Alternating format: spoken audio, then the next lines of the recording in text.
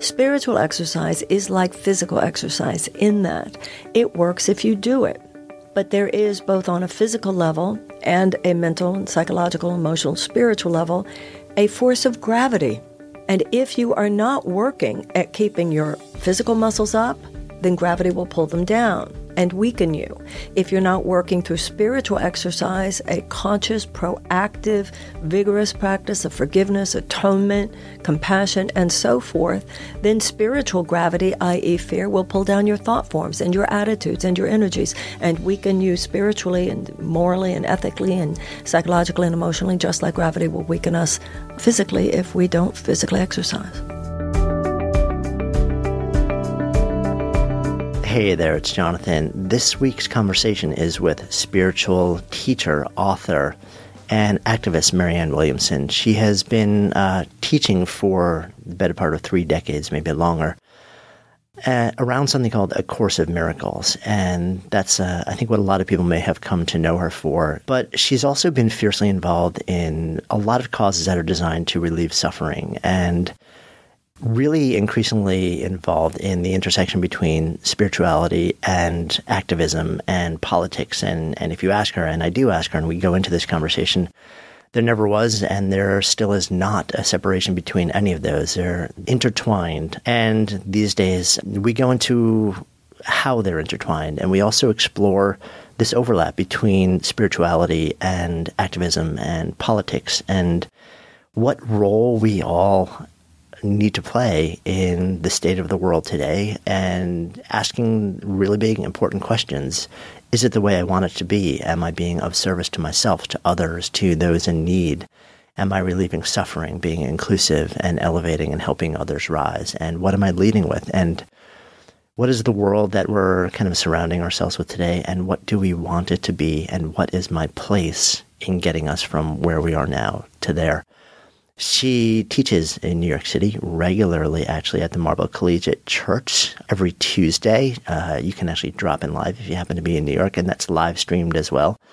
And she's heading up a pretty substantial event in early February in Washington, D.C. called Sister Giant, where she's bringing together a pretty incredible group of some of the world's leading spiritual thinkers and activists and political thinkers to have a really powerful discourse. And I think it's going to be something that will be eye-opening for a lot of people, and hopefully be a conversation starter for maybe a lot of people who have kind of been sitting on the sidelines or not known what to do. Today's conversation is fierce. It's direct. It is strongly held wisdom and opinions. And it's provocative. It will make you think about who you are and what you believe and how and why. It certainly did that to me, and I'm reflecting on it. So come into the conversation with an open heart and an open mind and see where it takes you. And of course, I think it's pretty fitting that we're airing this episode on the day that in the United States we celebrate the life and accomplishments of Dr. Martin Luther King Jr. I'm Jonathan Fields, now diving in.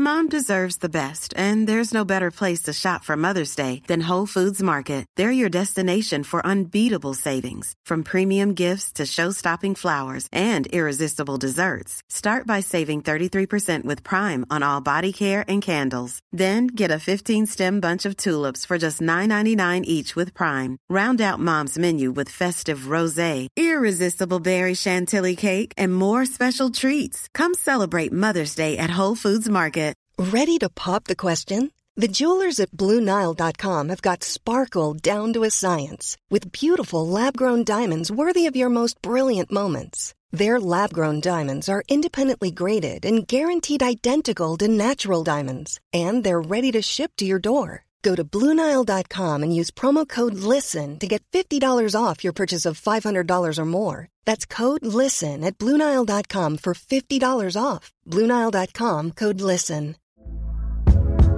Hey there, it's Michelle Norris. I'm host of a podcast called Your Mama's Kitchen. When I travel, I'm usually looking for a way to find a taste of home when I'm not at home. And one of the things I love to do when I am at home is entertain. And Airbnb allows me to do that. When I was in California recently, I rented a house that had a great kitchen. And when we were sitting around the table, we're all thinking, we're in someone else's house. Someone could be in all of our homes as well. If you have a home, but you're not always at home, you have an Airbnb. Your home might be worth more than you think. Find out how much at airbnb.com/host.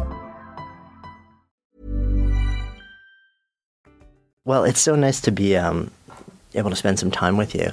You actually moved to the city last year, right? Sometime earlier? Yes, but I lived here when I was younger, in my 20s quite a bit. So Yeah. I'm not really new to New York, and I've always spent some time here. I hadn't lived here in quite a while, but Yeah. What was the impetus to actually come back this time? I woke up one morning and went, I think I should move to New York. Divine intervention. Pretty much like that, yes. Nice. Yeah, it's an interesting city. I liken it a little bit to the mob. Every time we try and get out, it keeps pulling us back in. It's Kind of like a gets its wonderful, tentacles. wonderful place, and of course I love being here. It is. It's an amazing city. You came up, though, in Texas. I was born and raised in Houston, yes. Right. And I know very little about. So this would have been late 60s, early 70s? No, earlier than that. I was born in the 50s. Okay. And I went to, I spent my college years, 70s and my 20s. And Yeah. So growing up in Houston, from what I've read, you were brought up in a Jewish family. My curiosity? I always get a little freaked out when people say brought up in a Jewish family. Tell me why. I am Jewish. Yeah. Born a Jew, die a Jew. It's not just something, it's like saying brought up in a black family, raised black. You don't say you were raised black. That's how I see being Jewish. Yeah. Okay. So it is a gene pool, among other things. You are Jewish. I'm curious because it's funny. Like when I think about 50s, 60s, 70s in Texas and Jewish families, in Houston, was there a sort of a Jewish culture or a Jewish community? That's funny. It's my sister married a Canadian, and when she came home and told my parents that she was marrying this man from Montreal, they said, there aren't Jews in Canada. And when he told his parents he was marrying a girl from Texas, they said, there aren't Jews in Texas. Right. But in fact, there were and are. I don't know about the are, but certainly were a lot. It was a large Jewish community in Houston where I was growing up, and a strong Jewish community. You ended up heading out to California at some point. I went to college, and most of my adult life I've spent in Los Angeles, yeah. Yeah, why Los Angeles? I don't know. Places are like people. You have chemistry with certain places and at certain times. It's like when you do astrocartography and you can see. Yeah. Yeah, I just have a connection to Los Angeles that. But I love being here now, is where I belong. So, I think geography, particularly today, matters less and less on a certain level. And I think this whole we're all becoming global citizens stuff is really affecting the way we look at our lives. My daughter is grown. When you have a career that is specific to a geographical region, or you have a child at home, or some relationship that ties you, or activity that ties you to a place, then of course place matters. But if you don't have a professional or personal situation that ties you specifically to a city or an area, more and more these days, people can just kind of be where they want to be. If you have your computer, you can be wherever. And I love to travel, and my daughter lives in London, so one of the good things about being in New York is that I'm closer to her. Yeah. So much easier trip over there. You mentioned that you were in New York, I guess in the early 70s? in mid-70s and late 70s. Yeah, a lot of the 70s I spent here. Yeah, so what brought you here the first time? I don't remember what. I think it was just being young and wanting to live in New York. I think every young person should live in New York at some point. I think it's part of being young. Yeah. I don't remember if there was a specific. I think I just wanted to go to New York. I'm not sure. Yeah, what were you actually doing when you were here? Well, I worked as an editorial assistant to a man named Albert Goldman, who was a pretty fascinating character. He taught at the time, I think, at Columbia University, and was teaching a class in pop culture, and wrote a pretty famous biography on Lenny Bruce. So I worked as his editorial assistant, learned a lot, had great affection for him, and years later, many years later, like 20 years later, when my first book came out, and it was a bestseller, mainly because of Oprah and stuff, he was quoted. Some news journalist had learned that I had worked for him. Yeah. And he was quoted in some magazine or newspaper article as saying, "She worked for me. She is the last person in the world you would have expected to have any kind of success," or something like that. So much for that. Right. Not the greatest way to come full circle there. So you have differing associations with that relationship. I'm old enough to laugh at all of it. Yeah, I think you have to at I some think point. that one I even laughed at the time. Yeah. When you were here, I mean, so you spent your time there. I guess part of my curiosity is also you've had a meaningful career now as a spiritual teacher.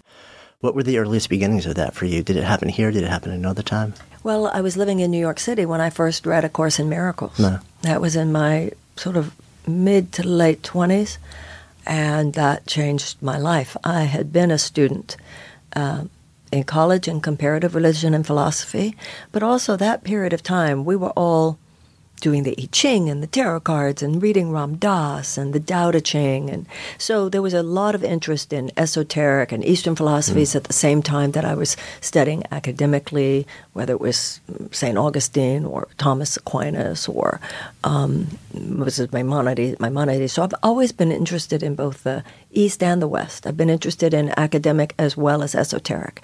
I don't care whether it was astrology or Kierkegaard. If it had to do with the inner life and the higher mind, I've had a taste for it and an appetite for it since I was very young. So when I read The Course in Miracles, what that did for me was it took so much that I already knew or embraced and guided me into some understanding about how to make these ideas applicable on a practical level in my life.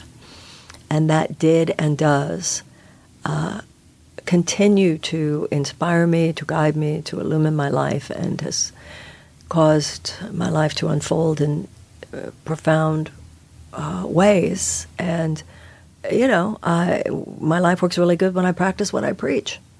So I believe in this stuff. Even in the moments when I might fall short of full embodiment, I have full belief, that's for sure. Yeah. What do you think it is about, whether it's A Course in Miracles, whether it's any tradition that anyone's been brought up in, whether it's just exercising every day, when we know that something, when we do it, when we pursue it, when we build it into a practice, it helps us. We feel better. It has an impact, yet we don't do it. And I'm always so curious whether I can sort of deconstruct what the why is there. Do you have a sense for what stops us from going to that place and embracing and building this sort of regular practice around the things we know to be good? Until we are enlightened beings, we are all at the effect to a greater or lesser degree in a profoundly self-hating mechanism within our consciousness. Now, you can call it the devil, you can call it the shadow, you can call it fear, you can call it whatever you call it. In the Course in Miracles, it's called ego. It's an aspect of consciousness, which is the natural energy of life inverted, so that instead of guiding us towards creativity and life, it tempts us towards destruction and death. And the mind is infinitely powerful, and every single moment we are deciding, whether we are deciding consciously or unconsciously, how we will use our minds. But every thought creates form on some level. You could say the same thing as what you asked about physical exercise. This is an area where we see that a lot. If we exercise physically, we feel better, we're healthier, we look better. What is it in us that resists that? Particularly since once you actually get in the gym, it's not as bad as you were thinking it was going to be. In those hours, you go, I don't really want to do that today. Spiritual exercise is like physical exercise in that it works if you do it. But there is, both on a physical level and a mental and psychological, emotional, spiritual level, a force of gravity. And if you are not working at keeping your physical muscles up, then gravity will pull them down. and weaken you. If you're not working through spiritual exercise, a conscious, proactive, vigorous practice of forgiveness, atonement, compassion, and so forth, then spiritual gravity, i.e. fear, will pull down your thought forms and your attitudes and your energies and weaken you spiritually and morally and ethically and psychologically and emotionally, just like gravity will weaken us physically if we don't physically exercise. So it's almost like the default state is this gravity. It's a decline. That's exactly, and default is a good word for it. And of course, it takes a form in our personalities so that your default, your ego default becomes arrogance or anger or cynicism or neediness or controllingness. What the spiritual perspective does is it completely dismantles the more common psychotherapeutic perspective in that it repudiates this notion we just have to work on this. I have to work on why I'm so angry. I have to work on why I'm so needy. I have to work on why I'm this, or I have to work on that. We're always working, we're always processing. When in fact, just as you turn on the light, the darkness disappears. If you fill the mind with love, the fear disappears. They have the same relationship. So we tend to think your issue is different than my issue, is different than somebody else's issue, when really the particular default is not the issue. The issue is that those defaults exist because of the absence of a proactive pursuit of light and love. Yeah. So in that sense, would you consider love then to be the opposite of ego? It is absolutely the opposite of ego, except look at that. That's like saying, is light the opposite of darkness? It is, to get more specific, darkness is the absence of light. Darkness doesn't actually exist as a thing. It's the absence of a thing. And same with fear. It has no existence except as the absence of something else. Yeah, I'm just sitting with that for a minute. It makes a lot of sense. When I think of fear also, one of the things that at least my experience has been with, I'm curious what your thought is on this, is that it's an anticipatory experience. It's fear is a reaction to something that you believe will or will not happen in the future. And once it has or hasn't happened, like you can't experience it anymore. Well, the ego's thought system, which dominates the planet, is a thought system based on fear. The core belief is that you live in a dangerous universe. You live in a random universe. You live in a universe in which you are separate from all these billions of other people. How could you, the Course in Miracles has a great image. It talks about how we're like waves in the ocean, thinking you are separate from the other waves. Now, if you identify yourself just as one wave in the ocean, how could you not be terrified of all the other waves? How could you not be terrified that you're going to be obliterated in any moment by some bigger wave?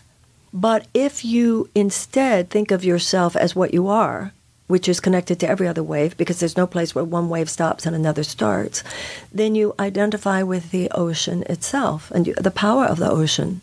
And you're not worried about being overwhelmed because you are one with the ocean. And that's what enlightenment is. Enlightenment is a shift from body identification to spirit identification. As long as I identify myself only as a body, isolated, separate from other people, at the effect of a random universe. Einstein said the most important decision you will ever make is whether to believe in a friendly universe or a hostile universe.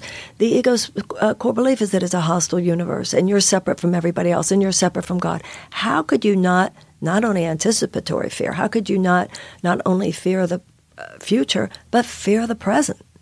It's just a constant state of fear that never allows for an interruption between a scary and unsatisfactory past and a future which will be assumed to be as bad as the past was. And that's why spirituality is so radical.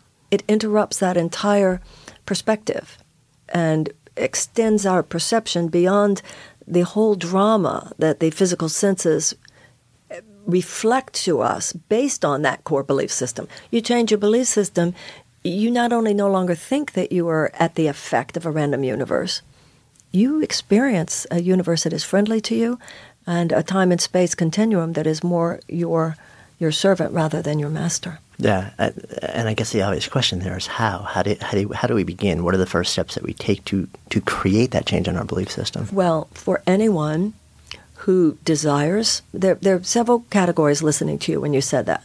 Some people said, oh, I know how, I'm already doing it. I'm already a Course in Miracles student or Kabbalah student or a Buddhist meditator or whatever. There are a lot of people who heard you and went, oh, I know how, and I meditate every day, and I pray every day, and I follow a specific practice, and I proactively work to attitudinally hone my mental muscles, and I rise to the occasion, and I atone for my mistakes, and I seek to forgive others for theirs, and I seek to be a vessel of love and compassion every day. That's one category. Then there's another category, which is, she's right, and I know the path that works for me. I really should do it. It's kind of like sometimes you pay the dues at the gym, but you just don't go. Right. So there's some people who really, we're so past people, and when you say things like, how do we do it? That's, to me, a 1995 conversation. We really need to stop coddling that, because we all know the answer to this, which is infinite love, compassion, forgiveness, and so forth. So there are people who go, wow, this is true. I really should start reading that book again. I really should make sure I meditate every morning, and so forth. But then there's another category, and that's people who go, this sounds right, but I don't know. I don't know what path. I don't know where to go. And if that person, if you're listening to me right now, if you will just say a little silent prayer in your heart, I promise you, books will fall at your feet over the next few days. Somebody will just suggest a meditation class, or you'll find a book that just sort of jumps off the shelf at you. We're at a time, people know love is the answer. We just need to know, how do I effectuate this? And there's one truth spoken in many different ways. We live in a society where it's a plethora candy store. If you want to know, there's a book or a teacher or a teaching out there for you. Let's stop kidding ourselves. Really, let's stop kidding ourselves, and let's stop coddling that in other people, like this ditziness, kind of like, I don't know. We know. Sometimes you know exactly what the answer of your heart is. You just don't like the answer of your heart. It's like, you know how to work out your body. You go to the gym and you do it. Yeah.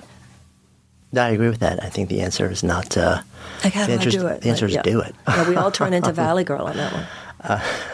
I just had a funny image right there as you're saying that. Yeah, really, but it's true. And taking me back to the movie.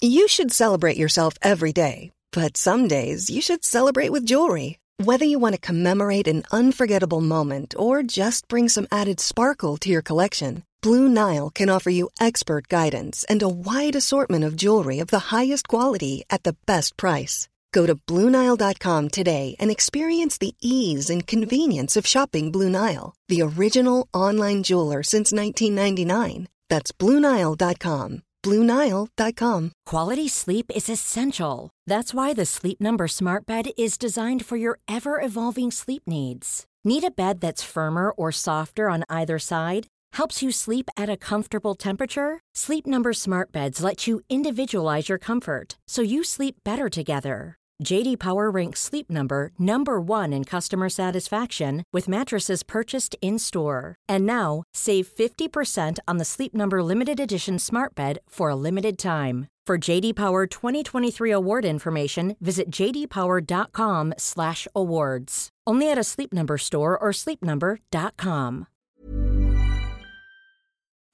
Good Life Project is sponsored by Lexus GX. So have you ever owned something that inspired you to just up your game? For me, it was this high-end mountain bike. I love the ultralight frame, the suspension, the precision gearing, and I realized it deserved to be ridden to its full potential. So I started training harder so I could experience the joy it could give back to me. And it paid off. That bike helped me discover just new levels of performance and straight up joy. When we own exceptional things, they inspire us to do exceptional things. The all-new Lexus GX has an exceptional capability that will have you seeing possibilities you never knew existed. Its advanced technology and luxurious interior mean that wherever you go, you'll never go without. Imagine tackling rugged landscapes with the available 33-inch all-terrain tires and multi-terrain select, then unwinding with the available front-row massaging seats. This is a vehicle that inspires you to go further, to live up to its full potential. So why settle? Live up to the all-new Lexus GX. Luxury beyond limits. Experience amazing at your Lexus dealer.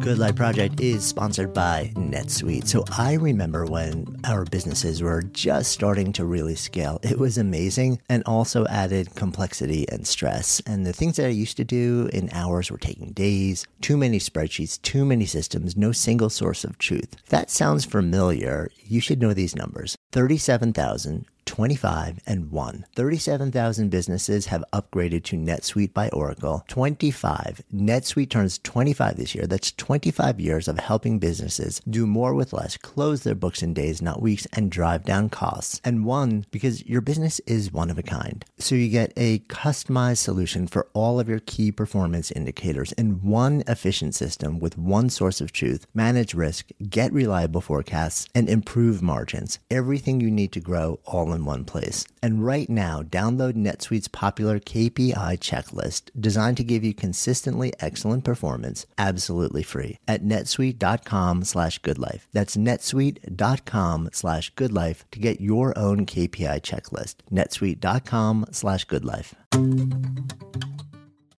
The relationship between love and, for lack of a better word, the recognition that I am you and the next person, and the next person, the next person, call it oneness, call it whatever we might label it. I look at the world that we live in today, and it does not feel like that is the guiding ethos. You think? Okay, so this is the deal. I do think that more people on this planet love than hate, for instance. I believe that very strongly. What we have, however, is a world in which those who hate with greater conviction than that which is demonstrated by those of us who love. I can't imagine a kind of sort of sometimes when it's convenient committed terrorist. These people are very serious about effectuating their worldview. They have made that horrifyingly obvious. We now have a government which is in place or about to be in place because it harnessed fear for political purposes. These people are not kidding. These people are not kidding, whether it has to do with an international goings-on or domestic. On the other hand, many of us have been kind of sort of sometimes when it's convenient committed to love. You know, we've been namby-pamby about it. We've been selectively loving. We've been real big on the personal love conversation, but we haven't done the inconvenient questions about how does love apply to our economic policies? How does love apply to our social policies, our political policies, our business policies? So in this, as in everything else, what we got is exactly what we put out. So when you say it's not the guiding ethos, duh. But there's a reason for that.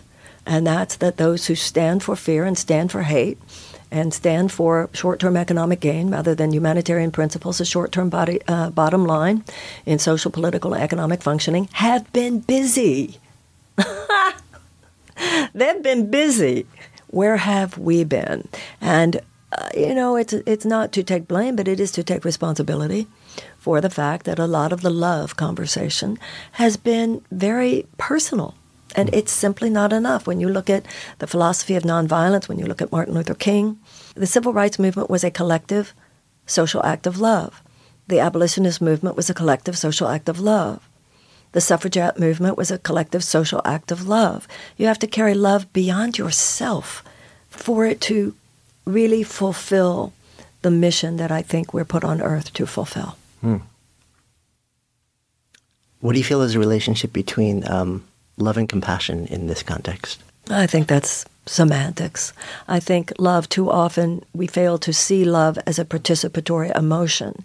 And compassion challenges us. It confronts us to recognize that, because we know sometimes love, we think, I want love. I want someone to love me. And it's too easy with the word love for it to become an ego-based conversation. I'm looking for love, as opposed to our own responsibility to give it. Whereas compassion, I think, takes it a little further.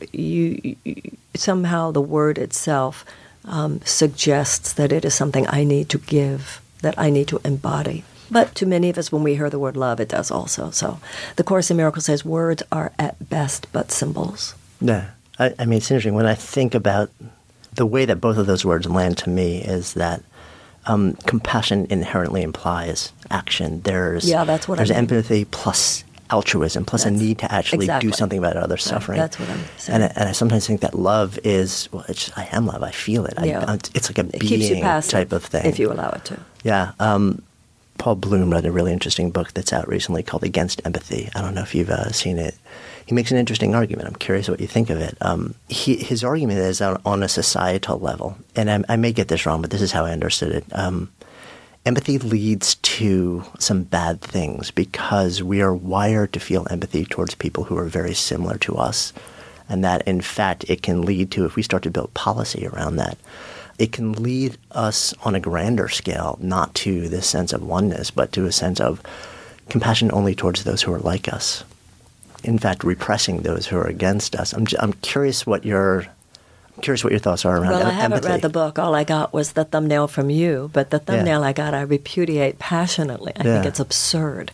The Course, I don't think that we are hardwired. We are hardwired by God, and we are not hardwired by God to feel empathy just for those who are like us, because empathy is a soul force, and my soul recognizes your soul, not your socioeconomic conditions or your physical makeup. So when I'm truly dwelling in the space of me that can empathize, I empathize with you based on who you are, not based on what you are in terms of your physical circumstances. Now, the Course in Miracles does say true empathy does not mean to join in suffering, but so it keeps you out of enabling behavior. But I can't imagine ever joining with any argument that what we need is a little less empathy on the planet, or that we must beware the empathy on some way. In fact, I find it disgusting. I haven't read the book, so I'm not making a comment on the book, but just from what you heard. When we have 12,000 children on this planet who are starving every day, 1 every 4 seconds, that means quite a few have starved since you and I began this conversation. This is not an act of God. This is an act or non-action of humanity, that we simply have not placed feeding those children as a bottom line in our collective functioning. The last thing I would ever agree with is a concept that what we have is too much empathy, or that we must beware of its functioning. Yeah, something you just said also was interesting, in that from the Course of Miracles, and again, if I get it wrong, tell me, that we are not to join in another suffering on the same level, which makes sense to me, because if we felt it on the same way that they would feel it, and that was causing such pain that they were unable to relieve them from it, does that... Well, I mean, is there a difference between cognitive and emotional empathy? It's like the poor. What do the poor need? Do they need your pity, or do they need your cash? Do they need your pity, or do they need your advocacy? Do they need your pity, or do they need you to use your voice in a dignified, meaningful way? Not just trembling lips and tears, but meaningful conversation that could actually have an effect with lawmaker and others to actually deal with the fact that global poverty could be effectively eradicated from the planet. Let's all grow up now. There seems to be really a deepening interest in various paths of Buddhism over the last decade or two in Western society. And I sometimes hear an interpretation, which I don't agree with, that there is sort of part of that philosophy is an acceptance of things as they are, and then I look at that and I'm like, that's not how I understand it. And then I look at Thich Nhat Hanh, who has embraced what has been termed engaged Buddhism, and said, like, I cannot not respond to suffering. This idea that Buddha, it's just inaccurate. It's just inaccurate. What is the Eightfold Path? Correct speech, correct action, right living. I mean, the Eightfold Path is all about what you must be and do in order to live the light of the Buddha mind. So this, Buddhism, not even, and I don't even think I have to say it according to my understanding. According to what he said, according to the tenets of the Noble Path, according to the Eightfold Path, you must be correct in your concentration, correct in your mindfulness, correct in your speech, correct in your action, correct action. I mean, it's all about. I mean, the Eightfold Path is all about being correct.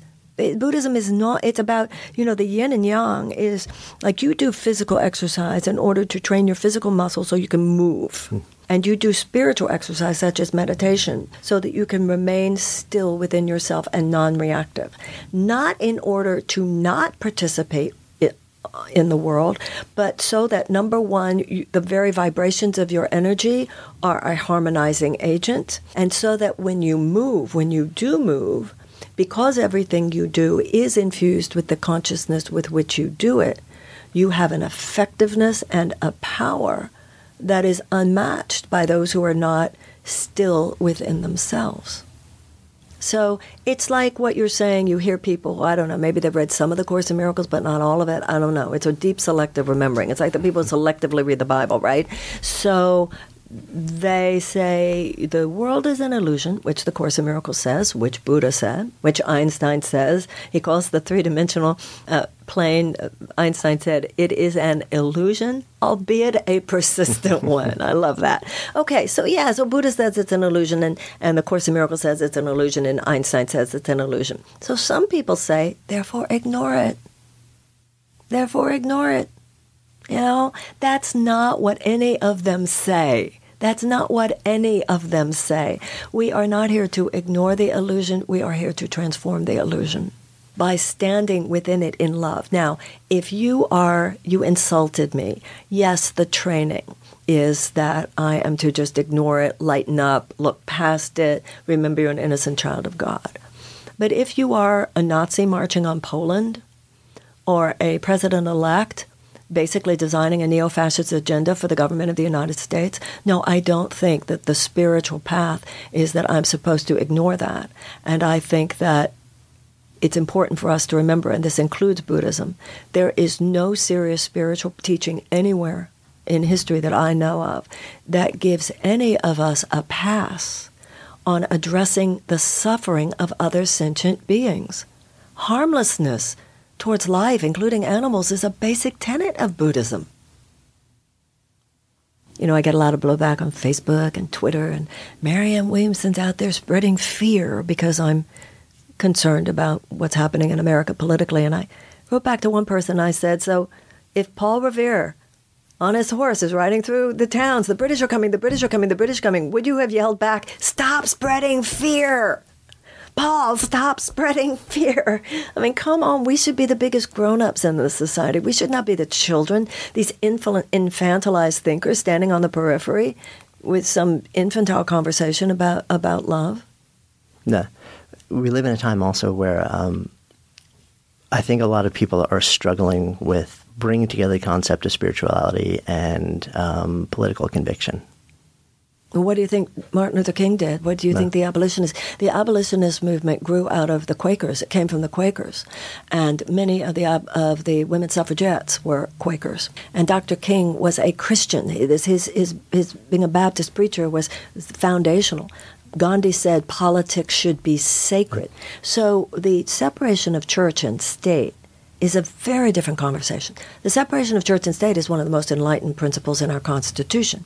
It means that no minister, priest, rabbi, imam, or whatever can walk into Congress and say what law they must make or cannot make. And it also means nobody can come in, a police person can't come into you while you're doing your podcast, or me while I'm doing a Course in Miracles lecture, and say that's not in line with our official religion. That's what separation of church and state means. But that was meant by the founders to liberate and protect the religious conversation, not to in any way dampen it or limit its expression. So the spiritual conversation, all that spirituality is a path of the heart.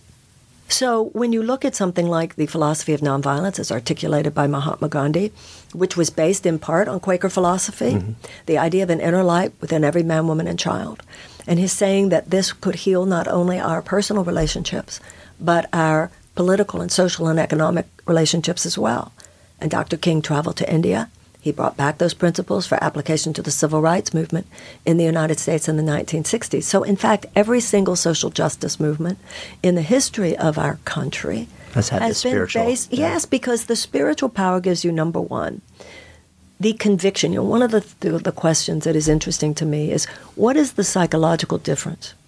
What was the psychological step that occurred between someone who was anti-slavery and someone who actually became an abolitionist? There's a difference. This anti-slavery means, it is so awful. Those southern states, I don't know what they're thinking. I just am totally against that. As opposed to being an abolitionist, which is that you stand your ground in every way that you are guided to, where to the best of your ability on your watch, this stops. But also, the second thing that the spiritual perspective empowers you with is the knowledge that through the infinite power of a higher power, the alternative is possible, and that human beings can be vessels for its emergence into the world. So that's, we don't have to reinvent any wheels. This is Gandhi, King, abolition, suffrage, and the civil rights movement. People need to learn a little history before they start throwing things around like, oh, no, you put those two together. Read a book, because there are so many books written about it. We just need to do it right now. Yeah, and I think a lot of people look at those movements that you just shared and say, I can see how there was a spiritual grounding in it, but the spiritual aspiration, they don't make the connection. So it's interesting how you have the through line all the way through, that there's a seamless thing. Well, if you read Dr. King, there's a book called Testament of Hope, which is the collective writings and speeches of Dr. King. Just read it anywhere. Just pick up anything by Gandhi. And I don't mean to in any way compare myself to those two giants, but I wrote a book called Healing the Soul of America that came out in 1998. So it's a while ago, but so were those guys, obviously, about the intersection of spirituality and politics. And I am doing hosting a conference on February 2nd through 4th in Washington, D.C. called Sister Giant, which is about the intersection of spirituality and politics. We will have senators speaking, we will have congresspeople speaking, we will have people talking about the external issues speaking, but we will also have religious scholars. For instance, you were talking about Buddhism.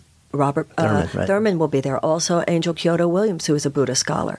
So that intersection of spirituality and politics, I think, is absolutely necessary in order for us to wage the kind of nonviolent resistance to the extremist right-wing agenda that is being promulgated in our country today. Yeah, I think it's a really interesting distinction that you make also, and good for us to make and to understand that church versus state is different than leading political decisions from a place of spiritual grounding. Yeah. We're not talking doctrine or dogma or any of that stuff. Right.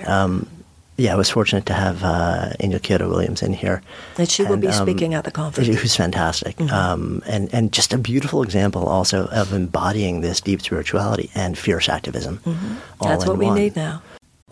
Good Life Project is sponsored by Lexus GX. So have you ever owned something that inspired you to just up your game? For me, it was this high-end mountain bike. I love the ultralight frame, the suspension, the precision gearing, and I realized it deserved to be ridden to its full potential. So I started training harder so I could experience the joy it could give back to me. And it paid off. That bike helped me discover just new levels of performance and straight up joy. When we own exceptional things, they inspire us to do exceptional things. The all-new Lexus GX has an exceptional capability that will have you seeing possibilities you never knew existed. Its advanced technology and luxurious interior mean that wherever you go, you'll never go without. Imagine tackling rugged landscapes with the available 33-inch all-terrain tires and multi-terrain select, then unwinding with the available front-row massaging seats. This is a vehicle that inspires you to go further, to live up to its full potential. So why settle? Live up to the all-new Lexus GX, luxury beyond limits. Experience amazing at your Lexus dealer.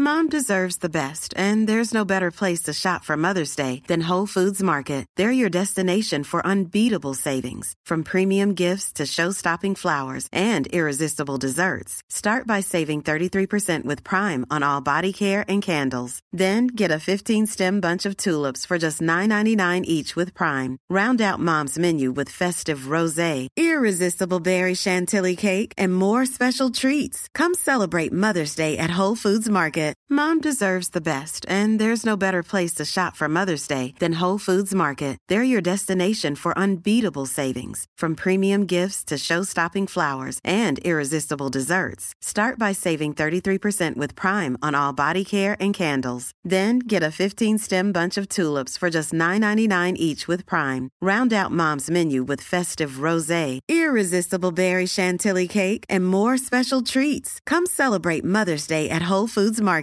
Imagine the softest sheets you've ever felt. Now imagine them getting even softer over time. That's what you'll feel with Boll & Branch's organic cotton sheets. In a recent customer survey, 96% replied that Boll & Branch sheets get softer with every wash. Start getting your best night's sleep in these sheets that get softer and softer for years to come. Try their sheets with a 30-night guarantee. Plus, get 15% off your first order at bollandbranch.com. Code BUTTERY. Exclusions apply. See site for details.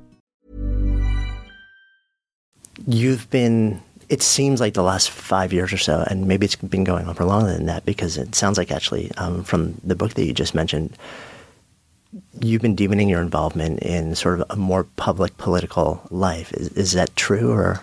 Well, as I said, that particular book came out in 1998. Yeah. One of the things I love about the practice of spirituality is that it's relevant to everything. So I was also very involved in the AIDS crisis, or I work a lot with people with life-challenging illnesses. I work a lot with couples and trauma. The category of human suffering is not what matters. The presence of human suffering is what matters. And so at this point, for us to fail to address the issues of collective suffering that are represented by not only our political manifestations, but also by our possibilities for solving them, I don't know how you can... as Gandhi said, is not politics a part of good dharma too? The idea that spirituality applies to everything but politics is silly to me. Yeah, I know from what I understand, and tell me if this is right, a part of what's behind Sister Giant is also an encouragement of women to become more involved. It began as that, but at this point, things have become so extreme, and with what's happening today, we can't afford to leave anybody out of any conversation.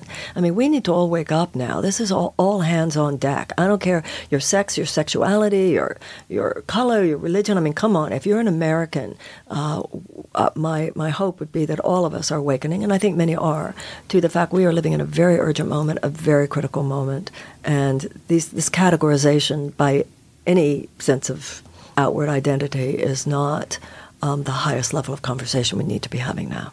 Yeah. Beyond immediate and specific political change, you're bringing together a really diverse grouping of voices. What are some of the bigger outcomes that you're really looking to generate from this conversation? When people ask me, what is your goal for Sister Giant? My goal is that people leave the conference that weekend, at the end of it, lit up. That there's a deeper understanding of American history and of our politics, of how this happened, this perfect storm that has given us what we have today. A deeper understanding archetypally, spiritually, what it signifies, and a deeper understanding on all of those issues, including political, what it will take for us to transform it. This is, I believe, a collective dark night of America's soul, but we've been there before. We've had slavery in this country. We've had women not allowed to vote in this country. We've had institutionalized segregation in this country. We had genocide of Native Americans. But we are not just the inheritors of that karmic makeup and that karmic landscape. We are also the inheritors of a great legacy of the abolitionists and the suffragettes and the civil rights movement. And I think we need to identify what America has done wrong, but I think we need to identify with those who have put America back on course when we have drifted from our ethical center. And that's what I want people to leave with. I think particularly once the new president is inaugurated, they're making so many moves right now already to delegitimize the press, to delegitimize intel. I mean, this is out of Hitler's playbook. This is out of a neo-fascist playbook. And there is going to be a great temptation to fear, to disengagement, to denial, to a kind of paralysis. And so that's why we're doing the conference immediately, as fast as we could, 2 weeks after the inauguration, to actually give people an opportunity, and you can find out more about it at sistergiant.com. Come to Washington. I love the idea. The Course in Miracles says an idea grows stronger when it is shared. There's something about being in the room when this conversation is happening. But also, people can live stream it. Everything in life emerges from a conversation. The conversation in our head and the conversation in our culture. We need to have a new conversation about the a much deeper political conversation and a much deeper spiritual conversation. And as we forge those two in partnership, which is what the philosophy of nonviolence is, we will override this very scary trajectory that has already been put in motion. You know, today reading a newspaper is a revolutionary act. We need to be deeply informed, intellectually, politically, and spiritually, and we need to devote ourselves. You know, a lot of people are asking, what can I do? What should I do? What can I do? But in life, you affect the horizontal plane most powerfully when you address the vertical plane with greater dedication. Every morning you wake up and you pray to the God of your understanding, use me. How might I be helpful? How might I be useful? How might I be a vessel for the enlightenment and the love and the happiness of all living things? And answers will be all around you. There are so many people. We have at this point, even at Sister Giant, it's interesting, and I'm not going to name names, but you'd be surprised some of the people who are now approaching us to ask if they could speak, because people are aware. This is where it's at now. People have to come together. We have to have a deeper conversation. That's what I want this weekend to be. I want this weekend to be like you were just at the most unbelievably cool dinner party. You heard the smartest speeches. Like when people say, if you could be at a dinner party with 5 people, who would be there? Some of the people who I believe are holding the conversations with the deepest level of insight, the deepest transmission of information, so that when you leave there, I don't know if which issue got you most interested. Is it voter suppression? Is it racial healing? Is it getting money out of politics? Is it what we have to do in general to resist the agenda? Is it the 2018 election cycle? I don't know, but you're going to have learned, and you're going to be able to see it on our website and have heard speakers talking about it.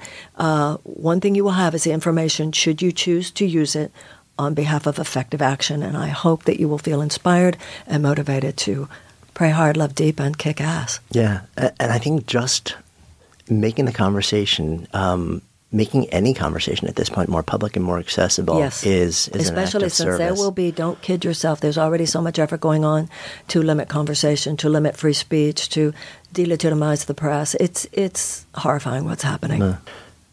Tell me more about what's happening with what you're doing in New York. You arrived here, I guess, a little under a year ago. You came back to the city, and you've been doing a weekly series. Yes, now. I lecture every Tuesday night in New York at the Marble Collegiate Church.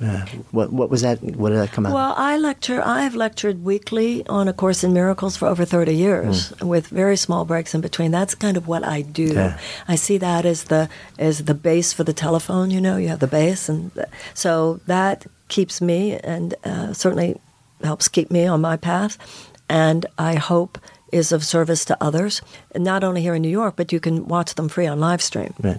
And this is where we actually study the principles of the Course in Miracles, because, you know, the Course has no doctrine or dogma. It's not a religion, but it is, like other serious spiritual paths, a system of psychological mind training in relinquishing a thought system based on fear and accepting instead a thought system based on love.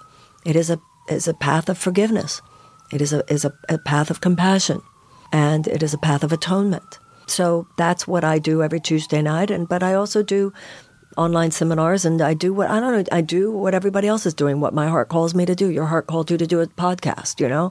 Every cell in the body, you go to the heart, you go to the lungs, you go to the pancreas, you go to the bones. Well, that's how it is in society. You're assigned to the arts, you're assigned to education, you're assigned to whatever. And I think politics is a collective assignment. And when people ask me, why did I get so involved in the AIDS crisis? Well, it was in front of me. Why am I so concerned about what's happening with our political crisis? Because it's in front of me. Who is not concerned? But sometimes in life you just show up. You just show up, and then you meet, the other people. Just like cells collaborate, we collaborate. And to the extent to which we have the consciousness, you could use your podcast to talk about stupid things. But those aren't the people you invite onto your podcast. And so it invites other people to show up, and then together both of us are able to do more today than we could have done if the other hadn't been here. And you just multiply that exponentially. And because love does have, as Martin Luther King would say, cosmic companionship, this will override and transcend the trajectories of fear that are taking place and unfolding in front of our eyes today. I want to come full circle with you. So the name of this is actually Good Life Project. Mm-hmm. So if I offer that phrase out to you, to live a good life, what comes up? That it's not a big picture, it's a little picture, you know. I think I live a good life, but that doesn't mean I'm good every moment. I know my intention is to live a good life. I know that my mission on the earth, that God put us here to live a good life. And I also know that some of this is easier said than done. So my prayer in life is that I rise to the occasion on any given day, in any given situation, and seek to express the angel of my better nature. And I seek to have mercy on myself when I fall short, to have mercy on others when they fall short. And that itself is good. I'm not a less good, you're not a less good person if at some moment you said or did something that wasn't your absolute best. God created us good. Life is good. God is good. So goodness is not just a concept, but a reality that I embrace. Life is good. But we don't spend enough time downloading it, standing on it with conviction, celebrating it. And too many times, if you do not promote and promulgate that which is good, then that which is not good takes up the space. So the good life has already been given to us by God, but I feel our mission here is to download it onto the earth so that truly heaven and earth shall be as one. Thank you. Thank you. Thanks so much for listening to today's episode. If the stories and ideas in any way moved you, I would so appreciate if you would take just a few extra seconds for two quick things. One, if it's touched you in some way, if there's some idea or moment in the story or in the conversation that you really feel like you would share with somebody else, that it would make a difference in somebody else's lives, take a moment and whatever app you're using, just share this episode with somebody who you think it'll make a difference for. Email it if that's the easiest thing, whatever is easiest for you. And then, of course, if you're compelled, subscribe so that you can stay a part of this continuing experience. My greatest hope with this podcast is not just to produce moments and share stories and ideas that impact one person listening, but to let it create a conversation, to let it serve as a catalyst for the elevation of all of us together, collectively, because that's how we rise. When stories and ideas become conversations that lead to action, that's when real change happens. And I would love to invite you to participate on that level. Thank you so much, as always, for your intention, for your attention, for your heart. And I wish you only the best. I'm Jonathan Fields, signing off for Good Life Project.